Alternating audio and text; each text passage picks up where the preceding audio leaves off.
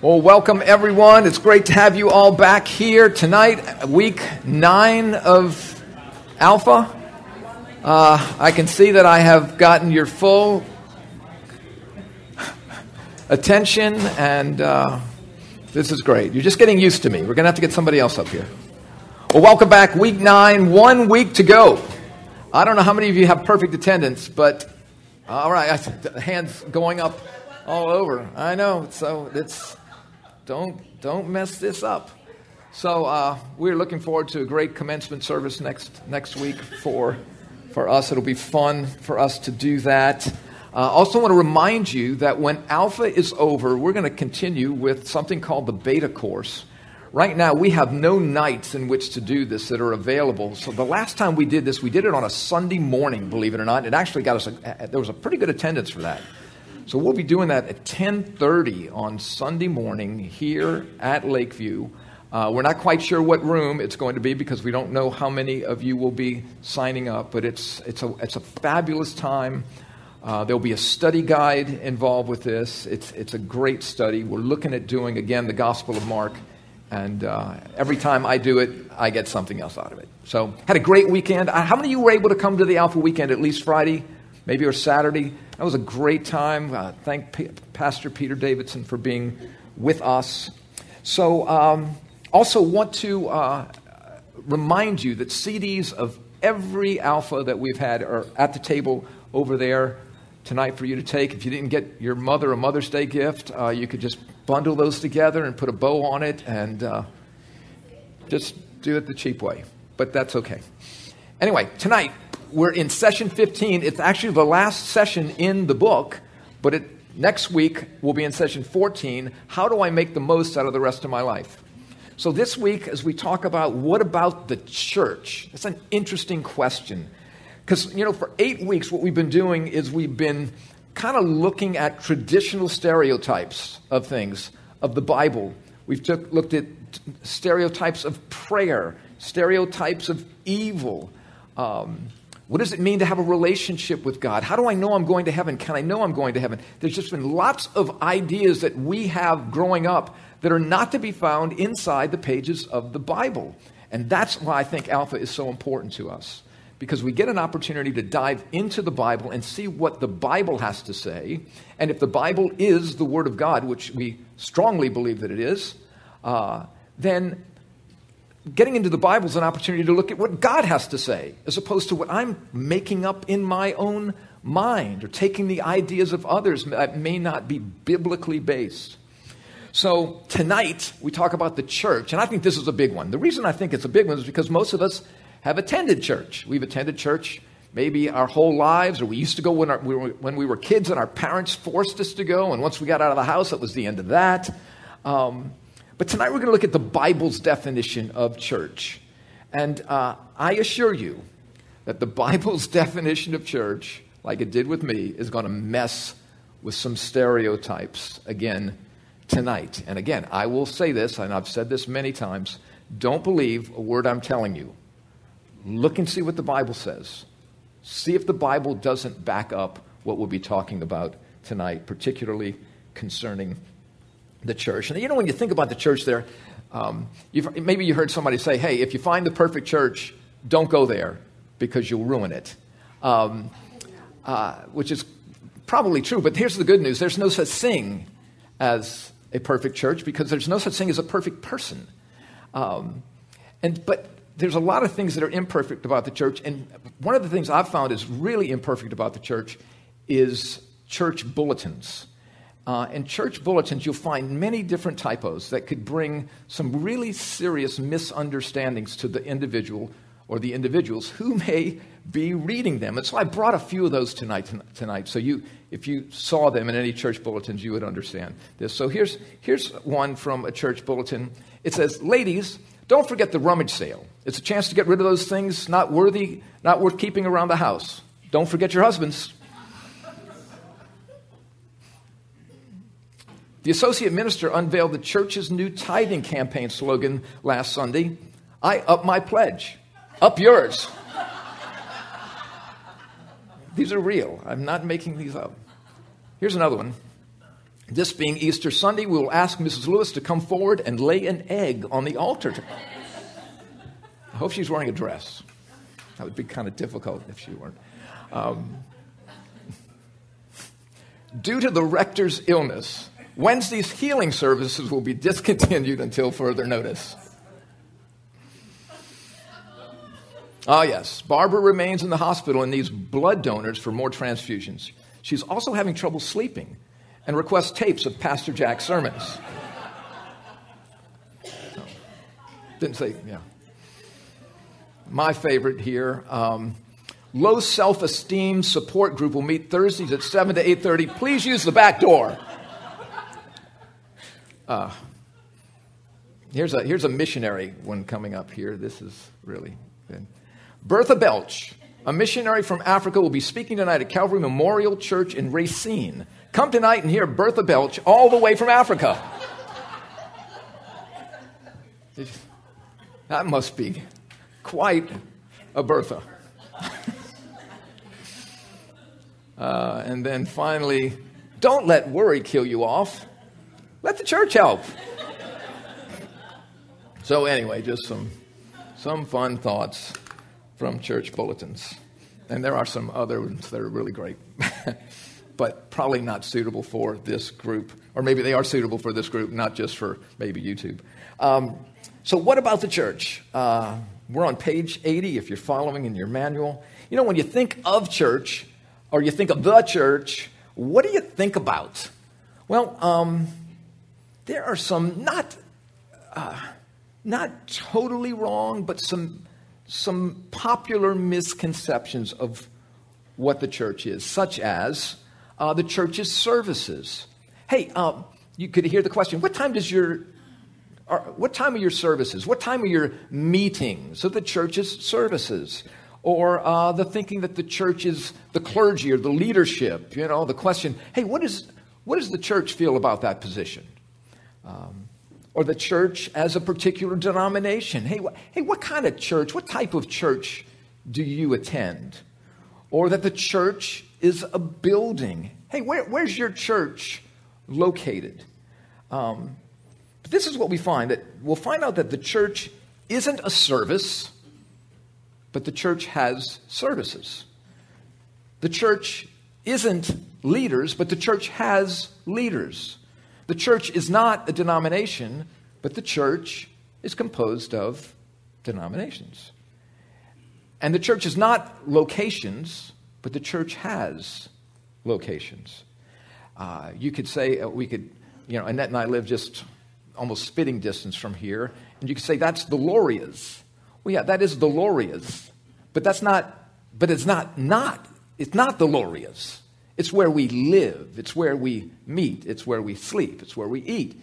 It's just a building, but that's not who we are. And the church is not services or leadership or denominations or edifices. And so tonight we're going to talk about what the church is. But the question really is not what is the church. If we start looking at this as we continue, as we've been studying, the question is not what is the church. The question really is, biblically, who is the church? So the word church comes from a Greek word. It's the Koine Greek, the common Greek language, and it's the word ekklesia. Ekklesia. The word ek, is a compound word. The ek, the preface part of that is out or out from. And then klesia is called. So it's the called out ones, those called out from one thing to another. And if I may just present my cups for you again tonight, I know you'd be disappointed if I didn't do that. Called out from what? Well, very clearly, the Bible says that we are called out of Adam and placed into Christ. So called out from, and called into. So tonight we're going to look at 4 points, just 4 points for us to look at here. The church is God's body. The church is God's home. The church is God's people. And the church is God's family. The church is not a building. Right? So we're going to focus on what we've focused on through this entire time we've been at Alpha, that God is a relational, personal God. And the church are those whom he has taken out of Adam and placed into Christ for deep, intimate communication and relationship with. Let's just take a couple of scriptures here. There are many, but we're just going to take a look at a couple of them here. The church is the body of Christ. And this is what Romans 12, Paul writing to the Romans, 12th chapter, 4th and 5th verse. For as in one body, now what he's talking about there is in one physical body. For as in one physical body, we have many members or many parts, right? Inside your body is many members, many parts. You have kidneys and you have bones and you have the pancreas, you got a heart, you got lungs, you got blood cells, you got lymph nodes, you got all this stuff coursing through this one body. Many members, one body. So what Paul is writing, so as in one body we have many members, and the members do not all have the same function. Aren't you glad? You know, the kidney doesn't do what the liver does. The lymph nodes don't do what the spleen does. They have different functions, and that keeps the body healthy and alive. So we, the church, though many, are one body in Christ, and individually members one of another. Here Paul states a little bit more in his church, in his letter to the church, to those in Christ in Ephesus. He says, but speaking the truth in love, we are to grow up in all aspects into him who is the head, even Christ. Christ is, he's saying there, Christ is the head of the body, from whom the whole body, being fitted and held together by that which every joint supplies, according to the proper working of each individual part, causes the growth of the body for the building up of itself in love. So just as we exercise our physical body for it to grow, the body is to be exercised by being together and doing the things which cause maturity and growth and wisdom and strength, all of those things. But it is from one body with many parts. So the whole body, you could say, is in Christ. The whole church is in Christ. There is not the church if it is not in Christ. The church is not in Adam. But somebody could go to a church service and be in Adam, but that doesn't put them into Christ because they attended a meeting of the church. That just means someone without Christ went to a meeting with people who are in Christ. That's simply what that means. But the important thing that we need to see here is God gives this picture through the Apostle Paul and through Peter as well, and through others, of the importance of unity, the importance of connectedness. I mean, fingers and feet, maybe shoulders, can be beautiful things. They can be very beautiful things. They are meant to be. They're attractive. They're not necessarily, though, attractive just because of what I see with my eyes. They can be beautiful for their function. Look at the beautiful way in which that took place by using the fingers and the hands or the feet or the knees or whatever that may be. So there's beauty and there's functionality and there's value through the body being connected, the body parts being connected together. But if you lop off your hand, maybe you watch a lot of NCIS and stuff like that. It seems like body parts are all over the place, and coroner's offices and just all these things. I mean, so that which may be attractive when it's connected to the wrist is incredibly unattractive when it's disconnected. A foot disconnected is not attractive. Eyes, beautiful blue eyes or whatever, are not attractive if they're pulled out of the skull and just placed on the table. That would not incite for a great appetite unless you're a really peculiar person. So the power of the body is in its connectedness. Okay, we're called to be meaningfully and functionally connected. That's the beauty of the body, as we as parts of Christ's body function together and in unity. You and I are called to be meaningfully connected, functionally connected, valuably connected in and to others' lives. So the church is the body. The church is also, we're going to talk about here, the church is a home. Okay? So in the Hebrew Scriptures, what we call the Old Testament, God called on his people to build him a house. Well, it wasn't a house because God needed a house. That God was not homeless. He didn't need a house. He wouldn't fit in a house if you could make it for him. But the house for the Jews, a place for God, would be a symbol that God was with them, God was near them. They would know the benefit of God's nearness. So in the Old Testament, God dwelled, if you will, in a house, a building made by hands. But in the New Testament, in the New Covenant, as God gives Christ, he comes to earth, he is crucified, he is resurrected, he ascends into heaven, and he promises the Holy Spirit. We talked about that last week. Now, God dwells in a building that has hands. He dwells in a building that has feet. He dwells in a building that has a nose and ears. He dwells in us. He has called us now and made us to be his house, his dwelling place. Here's what Paul writes to the Corinthians. Or do you not know that, so these are Corinthians, they are in Christ. He says, don't you know that your body is the temple of the Holy Spirit, who is where? Within you, whom you have from God. You are not your own. So this is really amazing. All this pomp and circumstance and ceremony to be near the presence of God, now because of God's Spirit and his making us his own, because we said, I do, got in the wheelbarrow, received the gift, we're born again, we're placed into Christ. Now this is what happens. Here it is, folks, the third cup. Okay? The H just stands for human. Okay? Very difficult, very deep. Okay? So as we are in Christ, now what? Christ, our body is a temple of the Holy Spirit within you. Christ, we are in Christ. Christ by the Holy Spirit comes to live in us, and we become, every one of us, the dwelling place of God, fit together with different functions, different giftings, different callings, but essentially important regardless of what that function or that calling happens to be. And then Peter writes this.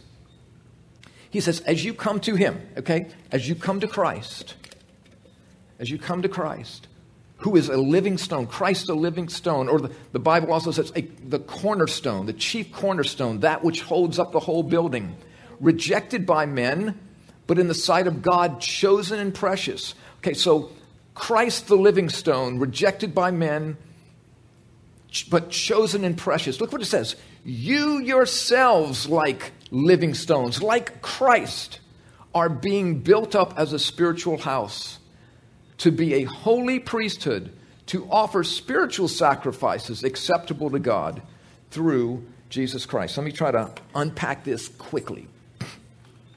So, you yourselves are called to be like Christ, living like Christ, alive like Christ, being built up into a spiritual house, built up together, all of us being built up into a spiritual house to be a holy priesthood. Okay, so we who grow up in Roman Catholic New Orleans, we have thoughts about what it means to be a priest. Hey, did you join the priesthood? Is a question that you will hear, right? That's what you'll hear. Well, that would form a very narrow understanding of the Scripture, and it is not an understanding of the Scripture that is one that is as it should be, I would most humbly put forth. He's saying here that all who are in Christ are you see this word here? Holy priesthood. That says that if you are in Christ, you, Sherry, you, Janice, you, Renee, are called holy before God and a priest before God. Again, we have, because of our culture, this thinking of a priest. That's fine. But God says you are a priest. Who is a priest? A priest is a person who is basically a mediator. He goes between God and man. She's the one who meets with God. That's what a priest was. A priest in the Old Testament met with God. Well, guess what you and I now have the way. If we were talking about this in session 5, through Jesus Christ, God has made a way for us to be before him. God calls us to be with him. That means we are to him mediators, meters with him. And God wants us to know that. He wants you to know that. Why? So that you and I don't live a life beneath that. So you and I don't think that's just for the muckety-mucks with all the education. He has called every one of us to that capacity of interaction with one another and interaction with him. It's fascinating. A holy priesthood to offer spiritual sacrifices. What is that?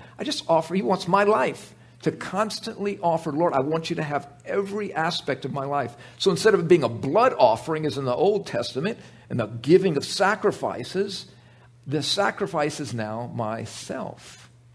We'll talk more about that actually next week.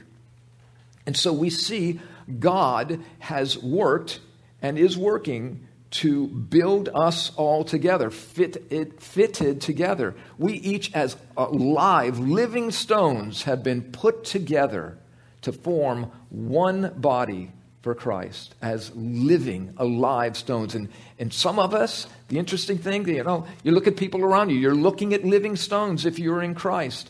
And we're fitted together. There are people that are supporting me. There are some people that are supporting you. There are people that you may be supporting now as you're growing in your faith. People that I am supporting as I grow in my faith. There's some on my shoulders. There's some whose shoulders I am on. There's some around me. God has specifically and intentionally put the people around us that he's put around us. We talked about that last week with the Holy Spirit, how we are in particular places. How did we get here? And if I hadn't been there, if Annette doesn't punch the nun in the face, then I don't ever meet her. Those are things, if you weren't here for the weekend, you don't get that. But they're just things that, I don't want to say that things that God does, like the Lord did that through Annette, but he uses circumstances to do that. Oh boy. So that's how we together, the joy of being knitted together. And what is lost in the church is that when we don't function together, is a tremendous shame. When we don't function as a home. Okay. So it's important that we see this. It's important that we see this here. I'm going to bring back this diagram here, reminding you that in Christ in God's economy, there are but two races. Okay? There are those who are in Adam, and there are those who are in Christ. There's no median. Okay? There's no neutral ground. There's no room between here and here. I'm not partially in Christ and partially in Adam. That's just not the case. I'm either in Adam, and if I am in Adam, I can go to church meetings, but I'm not the church. I'm not a part of the church. But if I'm in Christ, I am the church. And I should go to church meetings. So do we see that? The issue is not you can go to church your whole life and still be an Adam. Your whole life and still be an Adam. Going to church doesn't make you in Christ. Going to church doesn't make you a Christian. Going to church services doesn't make you anything but whatever church services do for you. See, the church is an identity and a calling. The church is an identity. The church is a calling for those who have responded to Christ. And so God sees us. Doesn't matter whether you're black or white, red, yellow, male, female, old, young, rich, poor. God doesn't see anyone any differently, but being in Christ as a different part of the same body, as a different member of the same body fit together. So, that makes this issue of being in Christ and in Adam, I think, all the more pointed. All right, let's look at another point here. The third point, the church is people. The church is people. The people of God. Here's Peter, okay, writing to those in the church. Now look at what he says here. He's talking to you now, okay, you got that? You're paying attention? Here's Peter. The Apostle Peter is talking to you. He's writing to you.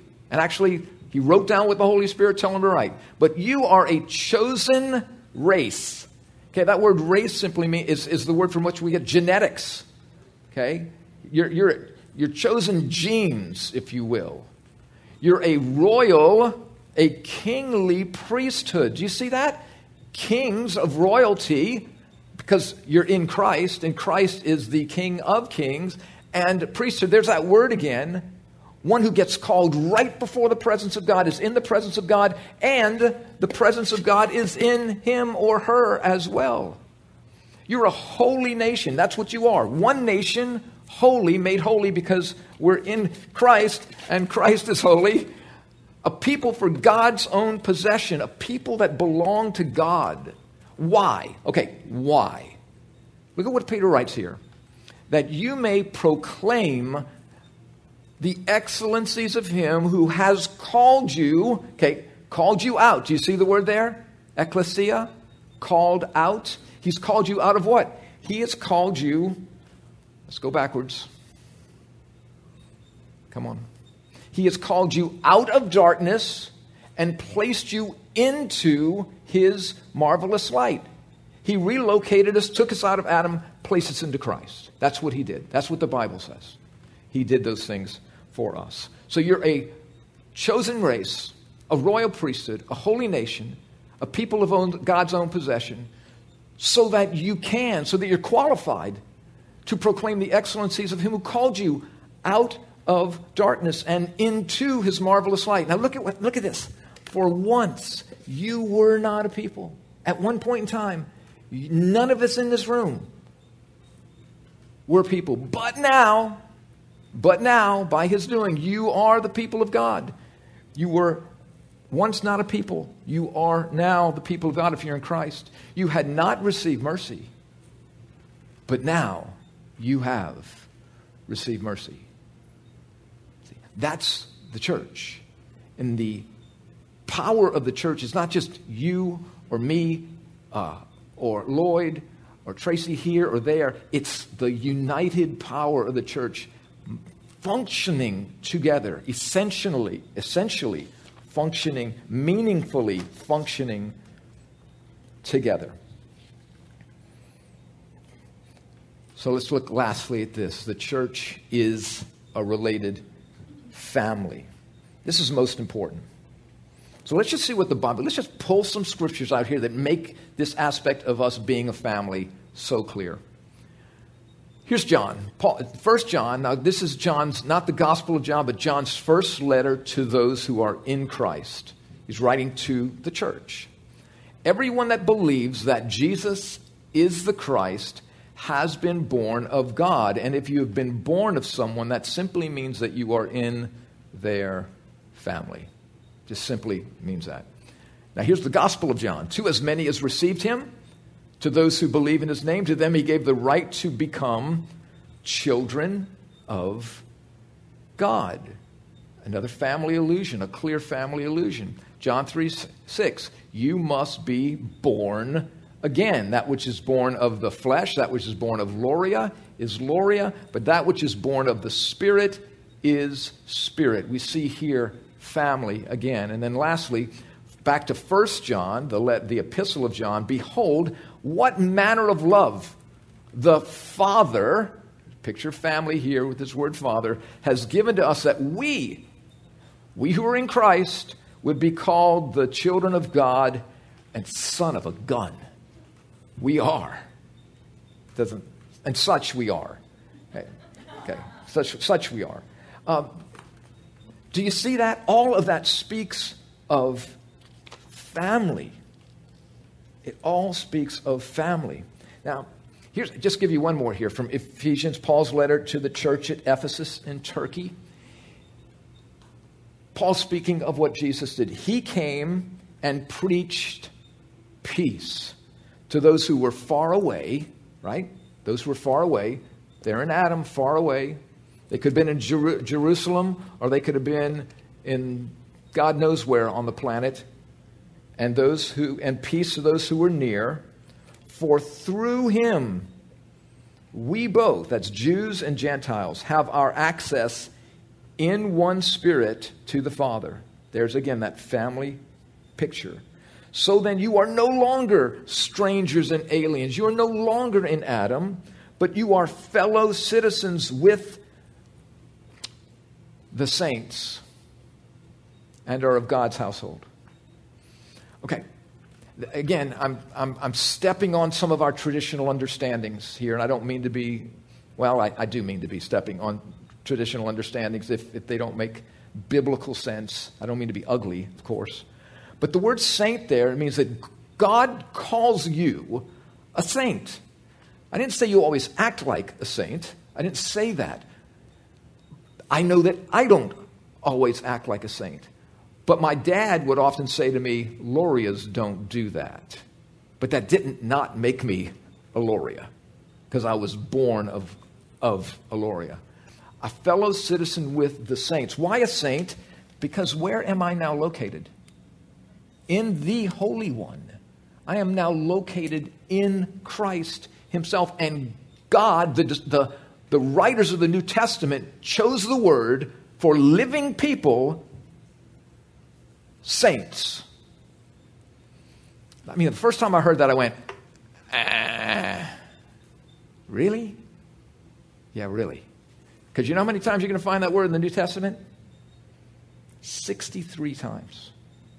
Concerning a living people that are in the church. Okay? I'm not saying that for any other reason than look what manner of love the Father has given to us, that we would be called saints, holy ones, children of God. Not so we go like, look at me, saint. No, so that I go, please don't look at me. That God would call me to be of his church, that God would call me to himself, that God would qualify me for something I could never qualify myself for, and join me to others, that together my life would be more rich and glorious and fulfilling and meaningful and purposeful than it could ever be apart from him. Saints, and are of God's household. Sounds like a family.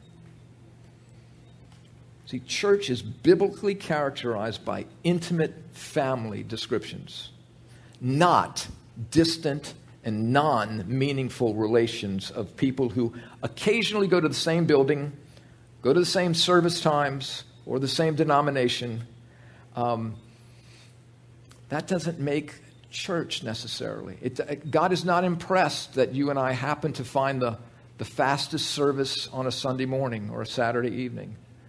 He is not impressed by any of that. He was not impressed when I would mindlessly just do what I did while I was there for that time, spending more time worshiping my watch and looking at my watch than I was anything else.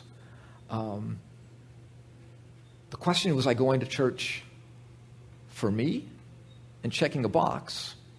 Or was I going to, again, remember, going to church for me? This is when I was still in Adam. Was I going to church for me? Or was I going to church for God? Was I going with my definition? Or was I going with his definition? My purpose, his purpose.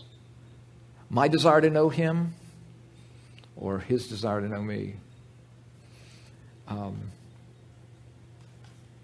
came to find something amazing in what God calls church. Talk a little bit more about that after I do this. So the church is, here, just winding this up here, the church is God's people, related to each other because we have been born again into Christ. See, if every one of us has been born of the Spirit, if you've been born of the Spirit, if you've said yes to Christ, I do, got in the wheelbarrow, received the gift, been born again, you have been born of the Spirit, and I have been born of the Spirit. So what does that make us? Brothers and sisters. It doesn't matter whether you go to, it doesn't matter what denomination you go to. That has nothing to do with anything. It doesn't matter if we go to the same church. It doesn't matter if we're on the same part of the planet. It doesn't matter. If I've never met my brother or sister in Christ, I have still that brother and sister in Christ who I can't wait to find and meet, maybe in the line. Maybe I'll never meet them in the dash. And I'm confident that that will be true because many have gone before us as well. And so people related to each other. We share a spiritual family connection in Christ, related to each other, and then also responsible for each other because we have had the familial heart of Christ placed into us. Never alone. See, this is the beauty I start to tell you the beauty that Annette and I have found in our 45 years of being in Christ. And there's no such thing as an isolated, healthy Christian. Isolated and healthy are oxymorons when it comes to the church. The writer of Hebrews says, do not forsake the assembling together of yourselves. He says, don't do that. It's not good for you. It's not good to be alone. And God gives us this family, the Spirit-empowered family, to be together. We are the people in Christ who care about well-being and life of one another. That's biblical church. People meaningfully and functionally connected. We need one another. The body works in a rhythmic way and functions together best. It should always be obvious as to how much we need our family, particularly our spiritual family. But there are times that it may be much more obvious than others. And as I said, Annette and I it's been a joy to be a part of this family for 41 years? I'm forgetting, 41 years. And there have been times that we have been so grateful for being a part of this family. And there's just been times that we've really needed this family. And one of those times was about almost 12 years ago when Annette was diagnosed with breast cancer. And we were at the hospital. It was going to be an 8.5-hour long surgery. That was the first surgery of several. And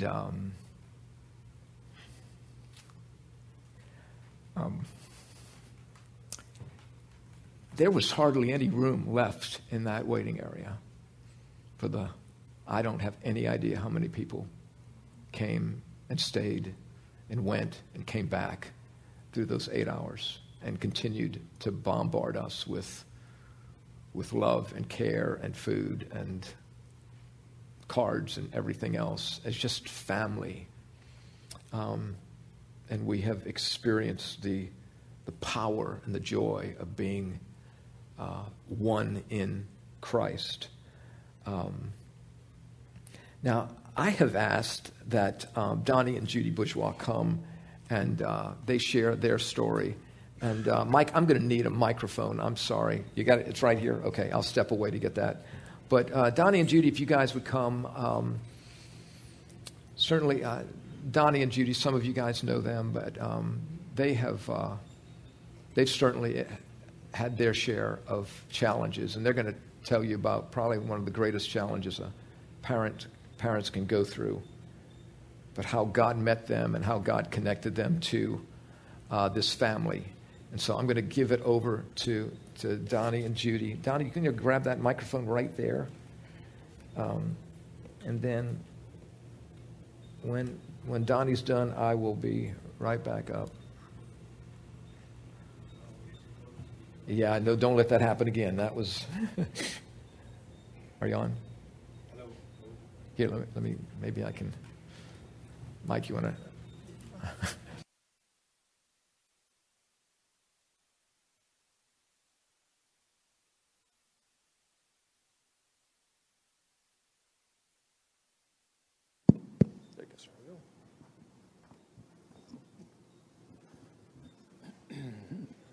Well, good evening to everyone and everyone out there in TV land. This is not something we do every day, but we're grateful to be here tonight. What a privilege it is to be in the church and have this opportunity to give testimony of what God has done in our life over the last 20 years. I'm going to start with a little nostalgia. 51 years ago, some of you may know where this place was. If not, I'm going to let you know. It was Frank's Skating Rink on West Napoleon and Transcontinental. It used to be an Amoco station on the corner. And now it's Earl's Plumbing in the back. And that's where I was a skate boy. And Judy came and dropped her sister off one weekend. And she came in to pick her up that night. And lo and behold, she came back the next week. And here we are. 47 years being married. So I'm going to fast forward this to 19 years ago. We had a conversation, me and Judy, and we said, you know, we have 4 beautiful children, 3 boys and a girl. I'm self-employed. We have a nice home. Got a camp, got a boat. Living the American dream, right? But we're missing something. There's something missing in our life. And so a year later,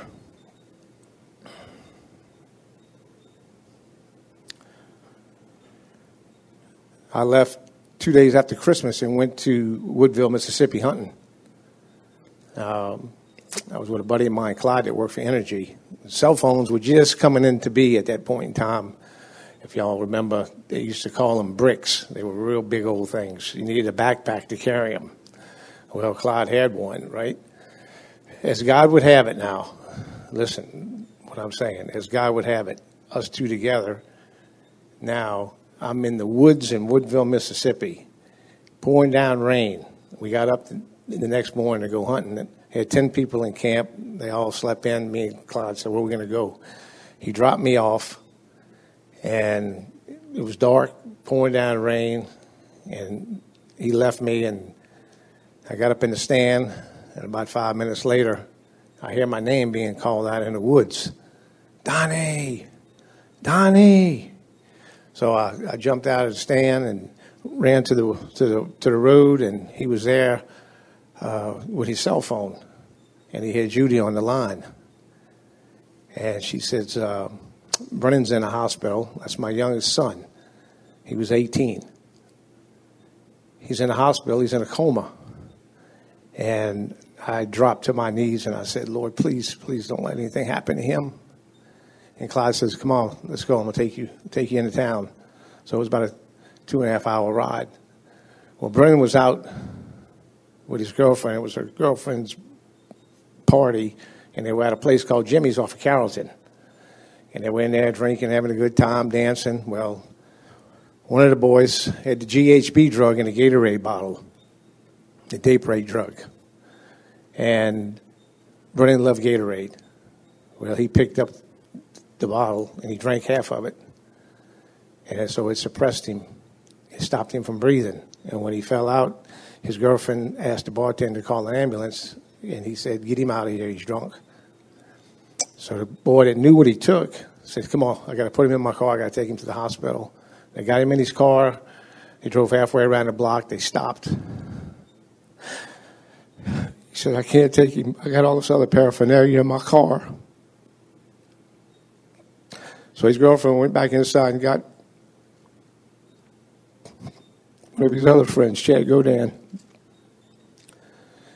Chad put him in his truck and took him to Charity. By the time they got to Charity, they said he'd already stopped breathing 10 to 12 minutes. So he was brain dead. So when I got to the hospital, I ran through that hospital looking for my wife and my son, and I found him. And there was Brennan laying in the bed. Looked like he was just sleeping. I crawled up in there with him, gave him a hug, told him I loved him, kissed him. Got with my wife. Well, we went to the hospital for 11 days with him. The second day I was up there, a gentleman came up there. I don't know how he got up there because it was pretty crowded. As he said, as Frank said, with Annette, there's so many people up there. And he came in and he says, "Can I go in there and pray over your son?" I said, "Absolutely." So he came, so he went in and he came out, and I remember him sitting down for a long time in the corner. And he got up and he walked to me and he says, "If you get an opportunity," he says, "I'd like for you to read this." And he handed me this tract. And he walked away. Well, I took that tract that night out of my pocket and I read it. And I read it again. And I read it again. And I did what he told me to do. And that's why I'm here tonight, to be a testimony of what God can do in your life is what he did in my life. Well, we did everything medically speaking possible for trying to get my son back to life. I had to transport him to St. Charles General. We put him in a hyperbarics chamber, which was fairly new at the time. We brought him there twice. It was a big ordeal because the doctors and nurses and all had to travel with him in the ambulance. And while he was in that hyperbarics chamber, the nurse said, "You can talk to him." There was a microphone there. And I talked to him, and I told him I loved him, that I was there for him.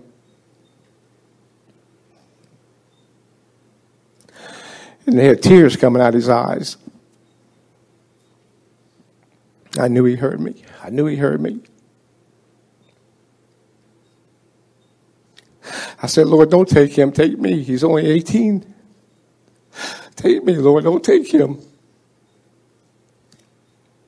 Well, about the 6th day, we got approached by LOPA. I didn't know what LOPA was. But I said, "Yeah, we'll meet with you all." So we went in, and we sat at the desk. And the lady looked at us, and we looked at her. She says, and at this point in time, we knew there's probably nothing else could have been done. And she asked us if we donate his organs. And we both looked at each other, and without hesitation, we said yes. God's grace. God's grace, because I can assure you, if my son couldn't live, nobody else was going to live. Not to be selfish, but that was my son. But we said without hesitation, yes, we would, so 7 people's lives were saved.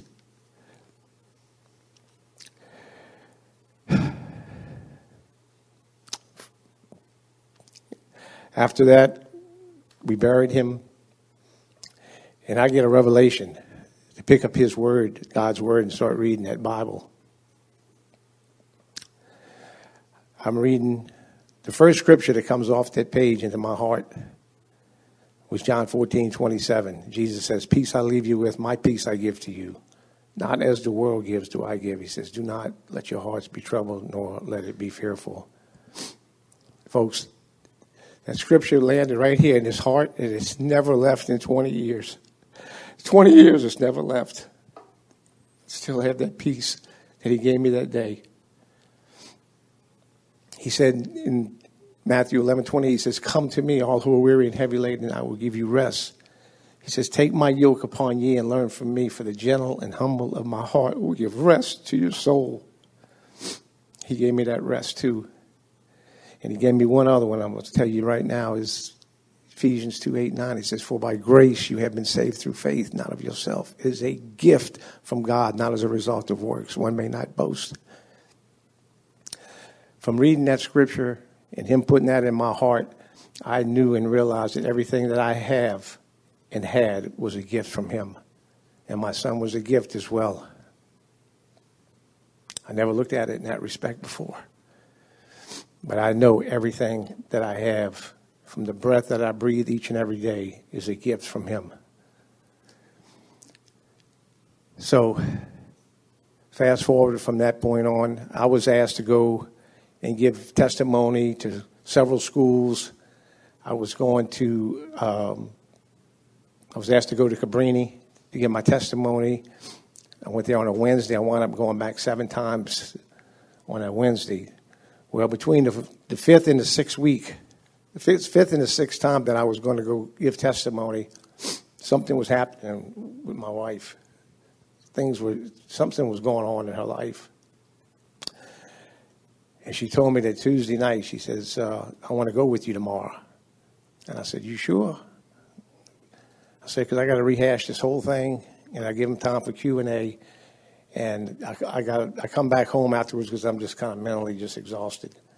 She said, no, I want to go with you. I said, okay. So this was the 5th time on a Wednesday morning. We go to Cabrini. I give testimony. I give the girls Q&A time. And then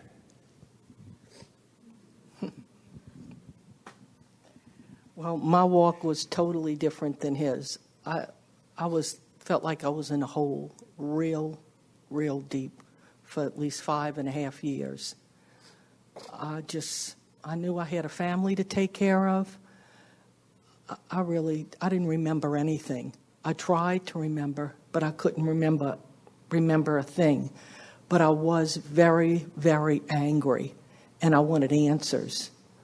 I wasn't mad at God. I wasn't going to leave and not believe in him, but I wanted answers. Why me?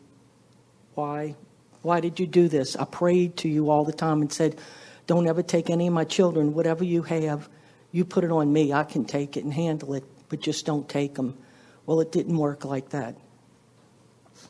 But I thank him every day because he took my husband and I out that darkness.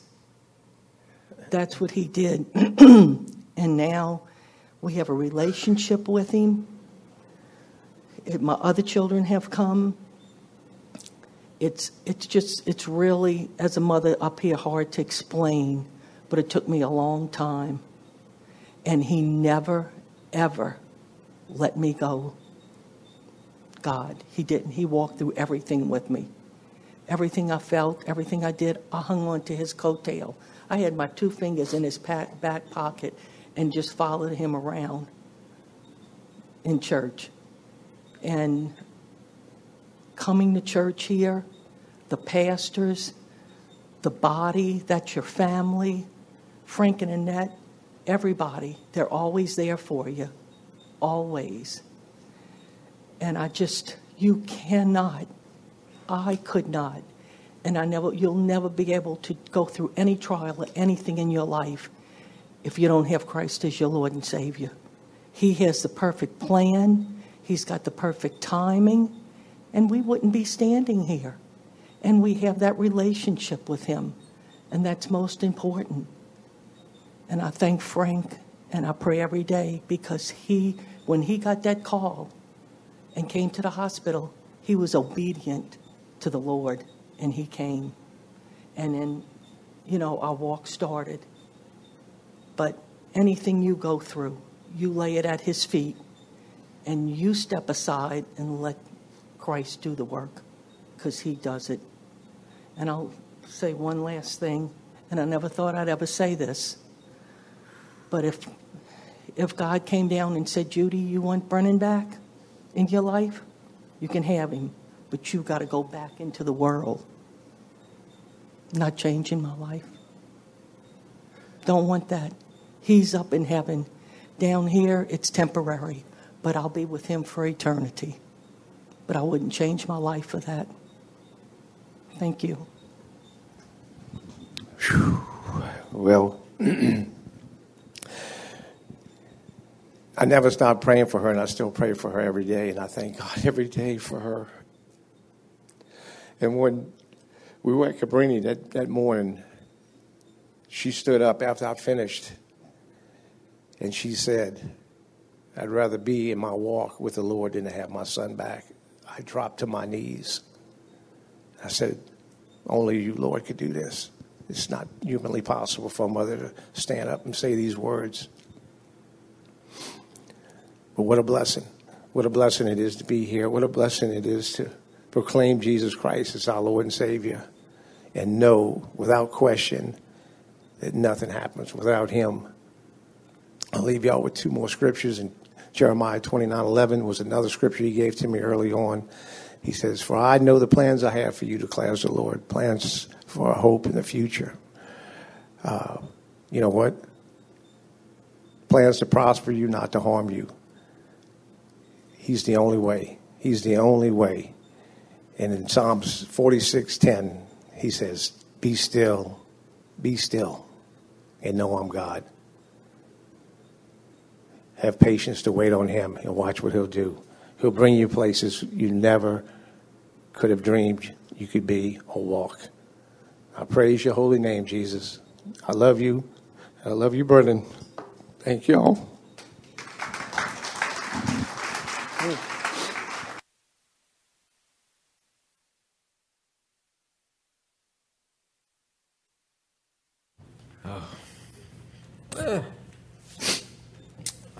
Thank you both. And the church rallied around these two. But let me tell you,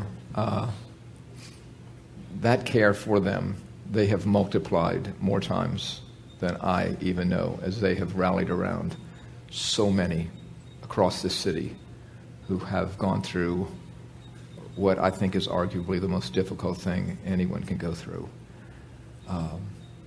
But I cannot thank God enough for Donnie and Judy Bourgeois and what they mean to all of us here. And that's just, again, it's a picture of how God weaves our lives together, and through circumstances, the most innocuous circumstances you could imagine, and brings about something that never could have happened otherwise. So let me finish this up here. We'll get to our table. So the church it's a body. It's the body of Christ. The church is a home. It's a good home. The church is the people of God. The church is the family of God. Why is what most call the church boring and irrelevant for most?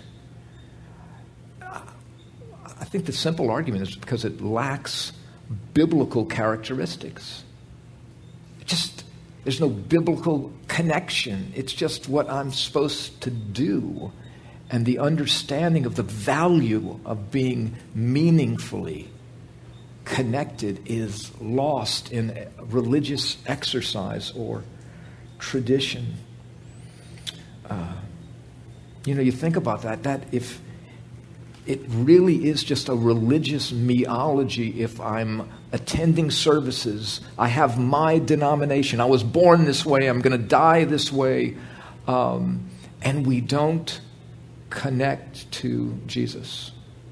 Now, look, wherever you may be attending, whatever denomination you may be of, this has nothing to do with what denomination you are or aren't, or what church you attend or not. This has everything to do with whether you're in Adam or in Christ. That's the issue. That is essentially the issue.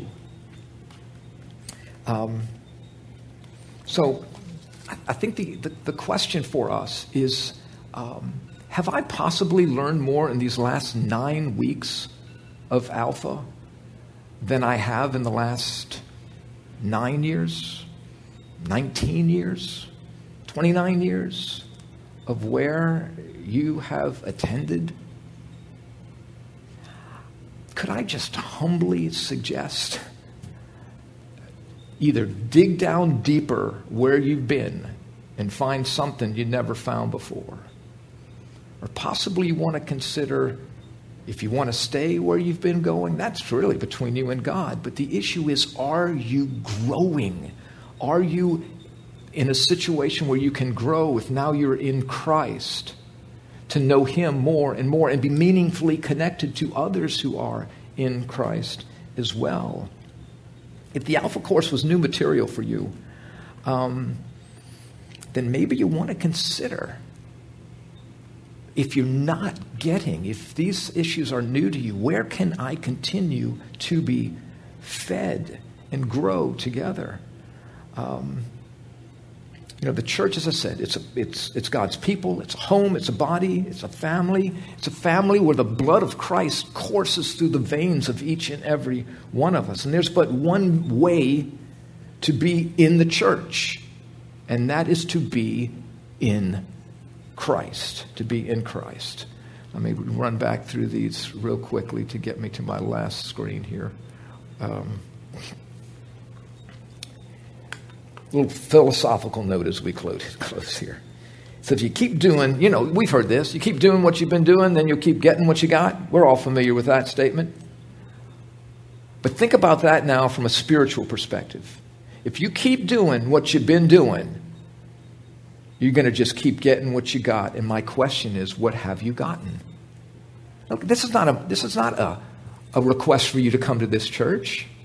This is a quest for you to grow in Christ and listen to God's Spirit and derive all you can that he desires for you. You keep doing what you've been doing, you're going to keep getting what you got. And life in the dash is too short.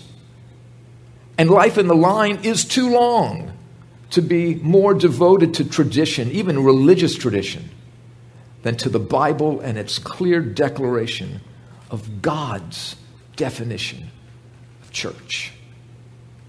Life in the dash is just too short.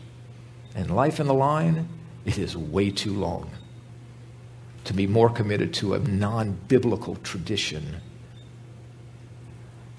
Because the Scripture is clear in its declarations of what it means to be in Christ, and in being in Christ, be of his family, of his body, of his home, of his church. Okay? Well, next week, it's graduation. We're looking forward to that. The topic is, how do I make the most of the rest of my life? Don't want you to miss that. We're going to also probably give you an opportunity if you want to sign up for the beta course, which is going to take place immediately after Alpha is done. We're going to meet on Sunday mornings, as I said, at 10:30. Hope you can be a part of that. So thanks again for being here. Let's take a quick break and get back to our tables. Donnie, Judy, thank you both once again. Love you so much.